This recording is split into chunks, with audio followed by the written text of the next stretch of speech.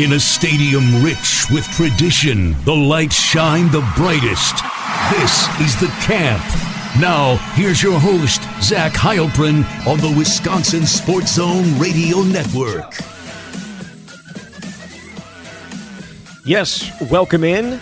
No Jesse Temple today. Back with me tomorrow to break down Saturday's practice. If you missed us yesterday, I thought a really solid show breaking down the practices, but also talking a little about the recruiting staff and the changes that have been made there as well. So don't forget to go back and listen to that. A couple of shows earlier in the week as well. We're getting to the end of the first, I guess this is, well, maybe tomorrow will mark the end of the first week of spring ball. We'll see. But these daily shows, keep on. I've gotten some really positive feedback on doing these daily shows, so certainly appreciate that. And so rate, subscribe, review. All right, let's get into today's show. As I said yesterday, just going to do a Q&A. It's kind of a little mailbag Friday, whatever you want to call it. That's what we're going to do. That's what Friday shows are going to be here during spring ball. Got a lot of questions sent to me, and we'll try to get to as many as I can. Some of them I think have been answered, in our previous show, but certainly some haven't. And I guess I'd like to we'll start with this one because I think we did talk a little bit about Tanner Mordecai yesterday, but this is from Buckingham U. Burner. How do you think Mordecai has looked so far compared to Mertz last spring? Feel like we heard about Mertz being consistently inconsistent a year ago. I do not have, well, I shouldn't say I don't have that kind of memory. I do have the kind of memory to remember very stupid stuff, which certainly spring practice from last year would qualify. However, I did not remember exactly how Mertz looked. We didn't get to see all of spring ball last year, but I did go back and look at some of the reports from last year, mine specifically, and trying to figure out exactly what Graham looked like last spring, what the passing game looked like last spring, and that's a great way to describe exactly what I went back and found. Consistently inconsistent. Some very big-time plays. I remember I read through some of them. I was hitting like 50-yard bombs down the middle of Chimere DK. And we saw the same thing from Chase Wolf to Keontez Lewis. There were a bunch of, big plays down the field that we hadn't necessarily seen, and we obviously didn't see a ton of them during the year anyways as the season went on. But there was also some maddening inconsistency with passes over the middle. Guys, throwing it high over guys, throwing it into areas that he shouldn't. And there was a lot of conversation between receiver and quarterback last year about how to run routes because there were allegedly changes coming with Bobby Engram, and there certainly were some wrinkles here and there. And so they were still obviously trying to get it on the same page. Very, very similar to this year with Tanner Mordecai coming in, and obviously he's not the only new quarterback. I mean, all the quarterbacks that are taking reps outside of Miles Burkett are new. I mean, Marshall Howe was not here last spring. So, and obviously was here in the fall, but didn't get too many reps. So this is his first spring. But all these other guys, Tanner Mordecai, Braden Locke, Nick Evers, they're getting their first reps with some of these guys. And you have guys like transfers coming in, Will Pauling, and obviously C.J. Williams and Bryson Green whenever he gets on the field, and Quincy Burrows, new guys. So there is some of that. I don't think I've seen necessarily the inconsistency that we saw last year. I don't think that there's also been a whole bunch of big plays and a whole bunch of things to write home about when it comes to Tanner Mordecai. Thursday was a much better practice than anything than the previous two, and I mentioned that yesterday. That if I was hoping he was going to do something because I feel like people were going to start questioning, like, why aren't you guys talking about Tanner Mordecai? Why has his name not come up? Why have you guys not mentioned that he's making these plays? And well, for the first two practices, he wasn't. The offense really wasn't. And, we saw a couple big plays on Saturday, really nothing on Tuesday. The defense dominated Tuesday. And then Thursday, we kind of saw a little bit more of Tanner and his ability to throw the ball. And I think that comes with getting more comfortable with guys, more comfortable with practice. Last year's practices, we didn't see the first three. So like what we've seen to this point, we didn't get to see last year. So it's possible that a lot of the same things that happened in last year's first three practices happened this year, and we got to actually see them. I'm expecting things to take a jump here. As we've talked about, Phil Longo has said first four practices install, next four, retooling and reinstalling, and that it's the second half of spring is kind of where you want to take a jump. And so we're tomorrow is the last day of install, and then you kind of repackage it and go for the next 4. And then over the last 7 practices, you kind of see who you are a little bit more. And I think because we got to see these first 3, and we'll see tomorrow, we've seen kind of the building blocks of it. So I don't think it's probably fair to compare what we've seen from Tanner Mordecai to Graham Mertz, because Graham Mertz, to be fair, had been here for, that was his 4th spring at Wisconsin, around these guys, around this team. It's not a very fair comparison. So, but just in terms of consistently inconsistent, it hasn't been that. It hasn't been that. He's been solid throughout. There haven't been high highs and low lows like there were with Graham last spring, and obviously what they were with Graham throughout pretty much his entire career. Matt asks, how noticeable is the difference in quarterback play in competition with the guys brought in and how quickly the room was elevated? We would think that would stand out. I think certainly, again, 3 practices in, and you know what? I'm just going to put that out there right now. I'm not going to say it again in the show. It's been 3 practices, so take everything I have to say with a grain of salt because of that. But it's clear that there is an uptick in talent. Certainly throwing the ball wise, what you've seen from Tanner Mordecai, let's be fair about it. Graham has the arm. Graham had every physical ability. He had all of it. It just wasn't consistent, and it was inconsistent at really bad times. Tanner has the physical attributes. He's got the running ability. He's got all that stuff. So yes, elevated there. Braden Locke is an elevation from Chase Wolf. Would Chase Wolf be the number 2 quarterback at this point? Probably not. I think it'd be a lot of competition. Farther down, Nick Evers is probably the most talented quarterback they have. Like throwing the ball wise and running the ball wise, we're still trying to figure out exactly what's keeping him off the team reps. Because that kind of goes to Chicago Badgers' question, asking about still low reps for Evers. We got a few more on Thursday, but it's still not the number that you would expect from that guy. And again, I think it's just a matter of getting comfortable with the offense the same way that Braden Locke is. And Braden Locke putting a lot of time in learning the offense, and dude loves ball. We heard from Jesse earlier when he did his story on Braden Locke when he transferred in that him and Phil Longo would sat there and they were late to the bus to go somewhere else when he came on his visit because they were just talking ball. He loves football, and that's what life is for him. And when you're entering a new situation like he is and like Nick Evers is, sometimes that's kind of how you have to approach it. So again, we don't know the reason why Nick Evers isn't getting the reps. We haven't talked to Phil Longo. We haven't talked to the quarterbacks. We'll get to do that in another week and a half, but that is kind of where the quarterback situation is. There's definitely an uptick, but it's still 3 practices. I knew I was going to say it again. My bad. Malden Badger. He asks, please explain more of the 2-3-6 defense that's like a 3-3-5. For the current ones, is Bowlers lined up on the same side as Wohler?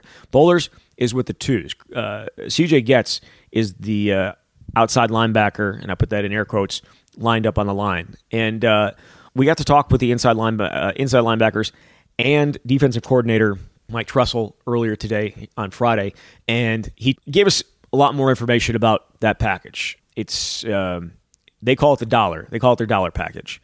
And again, what it is 2 defensive linemen on the line, usually with one of them head up over the center. The outside linebacker, in this case with the first team, CJ Getz, lined up usually over the tackle.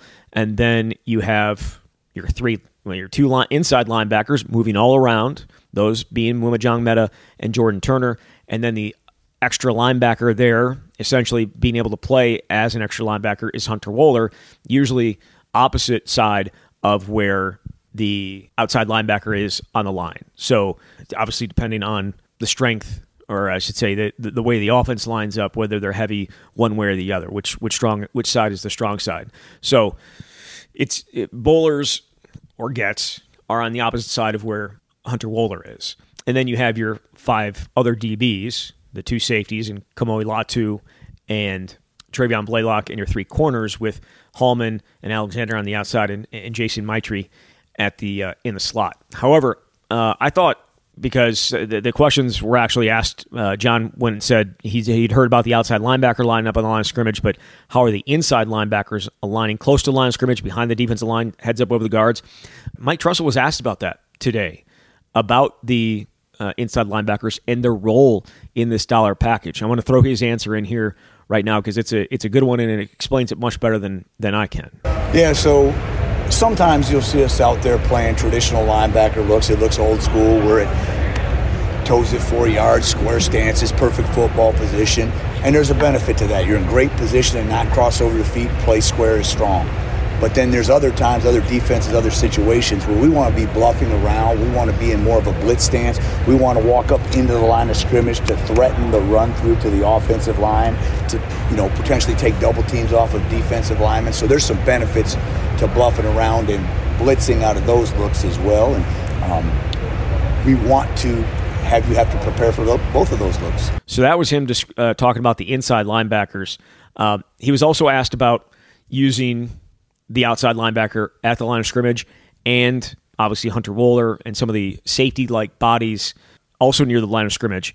And I think his answer there does a really good job just describing what exactly they're seeing, what exactly they're looking for, and why they're doing that. So we'll throw that in here too. Yeah, so outside linebacker on the line, which we have seen a little bit in the past. We have done a little bit in the past. The benefit of that, as opposed to putting your hand in the dirt, there's a lot more ability to recognize formation, recognize how you're being attacked, maybe recognize and adjust to motions. Whereas if that edge guy has his hand in the dirt, and pretty much can key the man in front of you, and that's about it. So there's limited adjustments that you can make. Also don't have ability to do different drops into coverage and things like that when your hand's in the dirt. Okay? Benefit to putting safety bodies at linebackers, it's a different speed than maybe the offensive line is used to when you're blitzing. A little bit more speed in coverage. You can ask inside backers now to do jobs that the safeties are used to doing. Probably will be doing those types of things more often against spread formations or maybe passing situations.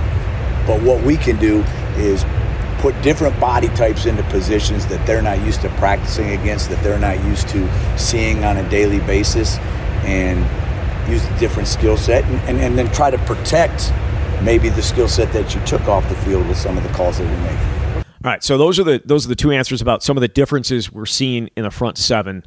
I also asked about Hunter Wohler and why they think he's such a good person to put up there, and Tressel talked about his IQ, his ability to react quickly. When you're at safety, when you're back off a little bit, you have some time to make decisions. You don't have to react instantly. When you're in the box, like Hunter Wohler is, you have to react instantly, and it helps when you have an IQ, a football IQ, like he does in his instincts. And so that's why they love him up there. And he's going to be able to do it all. As we said yesterday, he's going to be able to do all. He's going to be able to get after the quarterback. He's going to be able to run fit. He's going to be able to cover. This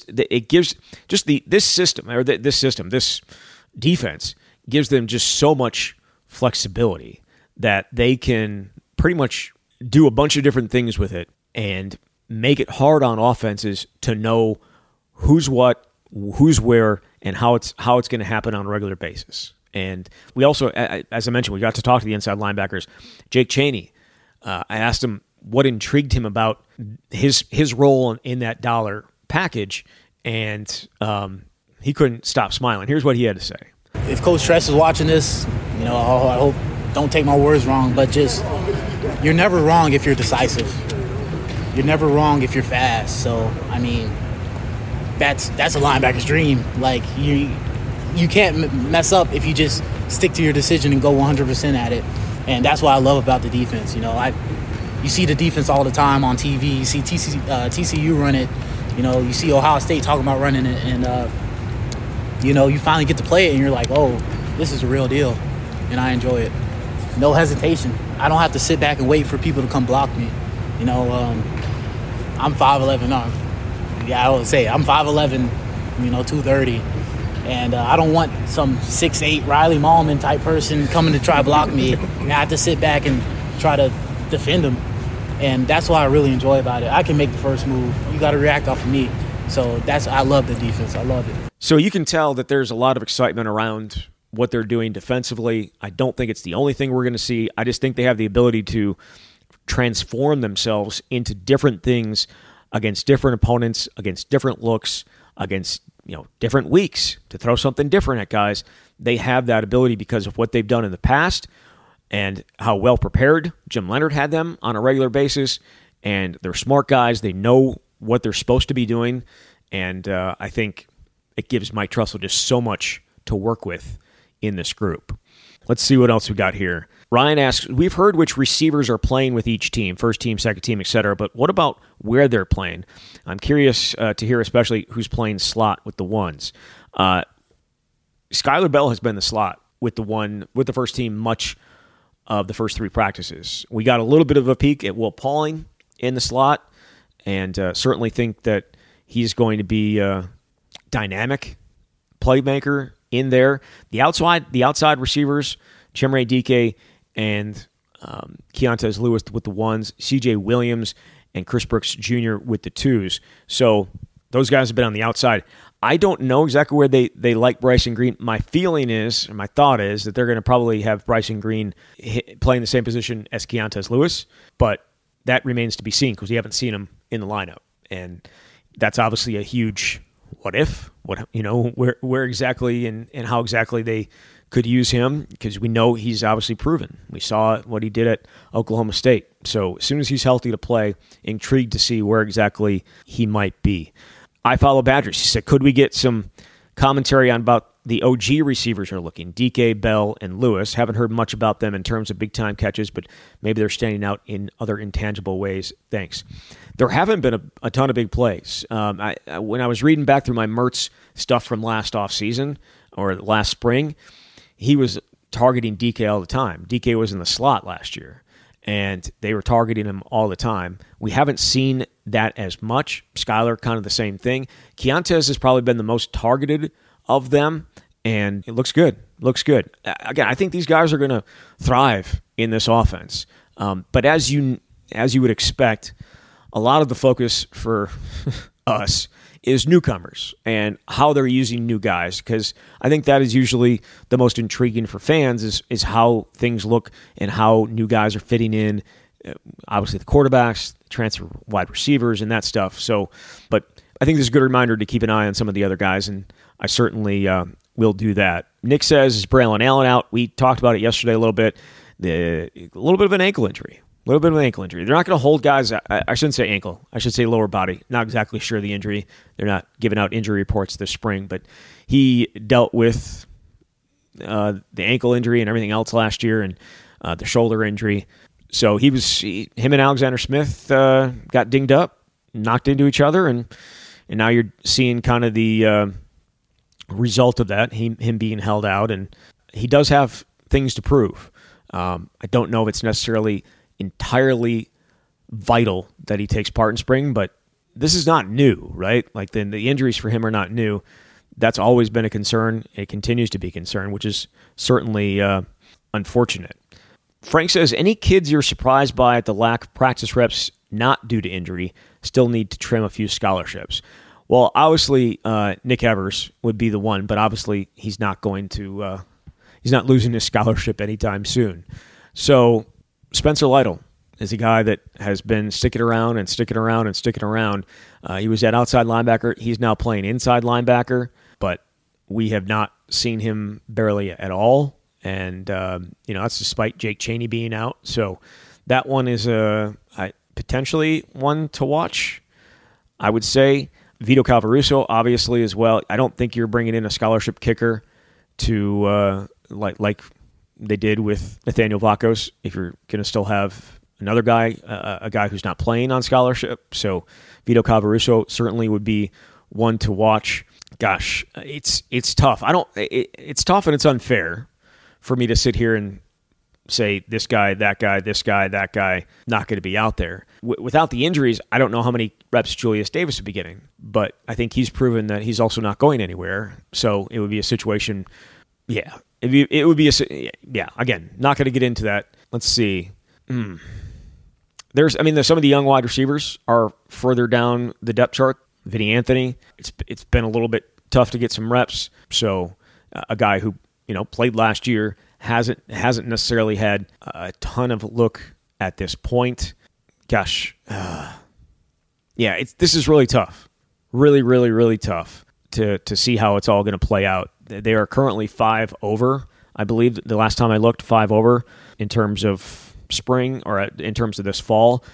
They don't have to be at 85 until the guys get here in the summer. I do expect guys to hit the transfer portal. Maybe there's some guys that are getting reps right now, but also see the potential for playing time has fallen off, and so they can potentially hit the portal again.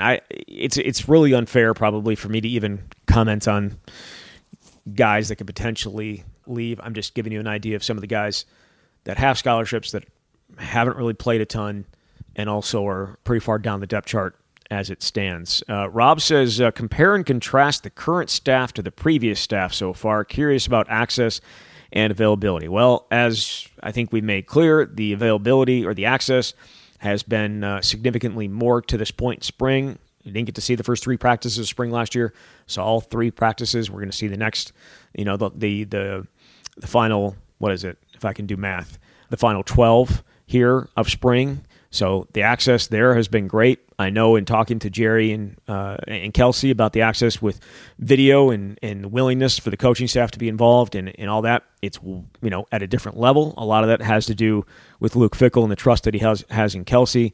We last year we got very similar in terms of interview-wise. We're getting similar access that way. It's you get a position coach and then you get to talk to some of the players as well. So that really hasn't changed. I don't know what it's going to look like this fall. I'm sure they're probably still trying to figure this out. But the access and availability is increased for sure. We are much, more in tune with what's going on with the team. I think. Now, it's not to say we know everything. There's always stuff behind the scenes that we don't see. But I do think we've been able to get closer, and just with some of these other interviews. And I'm not saying we couldn't have done this stuff last year in terms of like interviewing the strength staff or that type of stuff. It's just I think the interest there is certainly more than it has been in the past, and that's what comes with a new regime like the one that Luke Fickell has brought in, and the excitement that's around it. That people are interested in that type of stuff, and so we're doing that type of stuff. I don't know if I can't say we wouldn't have been able to do it last year. I suspect we probably would have, but this is just a little bit different. And certainly the assistant coaches have been wide open and willing to talk. And, I've seen Phil Longo on a bunch of different shows, and obviously Fickell's done a bunch of interviews. So, yeah, it is different. It's different for sure. Bryant says, how have some of the early enrollees looked? I know it's early, but do you think guys like DeClona or Braden Moore could earn significant snaps on defense this year? I think corner is one of those spots. Because right now you have Alexander Smith and you have Ricardo Hallman. That's essentially who has played, a bunch of snaps. Other than that, and then obviously Jason Maitre, who's in the slot. Max Lofi played some last year as a slot guy. He's not playing right now due to injury, so they don't have that experience. But when you look at the rest of the cornerback room, it's like, why couldn't a guy like Jonas DeClona jump up? He's been running with the second team defense right now, switching in with Jace Arnold. They've been sharing time there. We've seen a Curry Lyde, but those two guys have played. They've moved Braden Moore from safety to the slot because they wanted to get him on the field. I don't know exactly. It's early. I mean, again, it's 3 practices in. I don't know if he could potentially earn significant snaps on defense this year. I think Jason Maitre is going to end up being the slot guy. Then again, at this time last year, I expected Clark, to be the slot guy, and he obviously dealt with injuries and never truly was able to lock in and be able to play a large amount of snaps. So I guess it's kind of irrelevant what we see at this point. But I like DeClona. And certainly like Jace Arnold. I think they both have a chance to play this year just because of the numbers at that spot. So we'll see. I'm trying to think of some of the other early enrollees that have stood out. Yeah, not too many. The DBs are kind of ones that have certainly gotten the playing time to this point. Badger Beatdown says, is KD Akinyele RB1 next year? I assume you mean 2024. I am intrigued by his athleticism and his strength because he is built. I mean, for a guy that is just, in his second half of his freshman year, he doesn't look like it physically. And he's built. He can catch the ball. He can do all that good stuff. Probably a little early to sit here and say RB1 next year. There may have been a little bit of sarcasm in that, or I think he's been pretty solid. Pretty solid. And I don't know what his role is going to be. I still kind of feel, maybe he's got a role on third down. I still kind of feel like it's Braylon Allen, Chez Mellusi, and Jackson Aker at this point. Now, Braylon Allen is out. Jackson Aker left practice early on Thursday, so maybe KD Akinyele's reps bump up. Julius Davis's reps certainly bumped up during practice, and I don't know if they're going to want to run Chez Mellusi into the ground here if Braylon and Jackson Aker are out for an extended period. So, given the opportunities, he could find a role right away, and so I think that's is certainly a possibility. And Caleb Hunt says, why do you think Paul Chryst hasn't released a thank you statement? Does anything about Paul Chryst suggest that he would have ever released a thank you statement?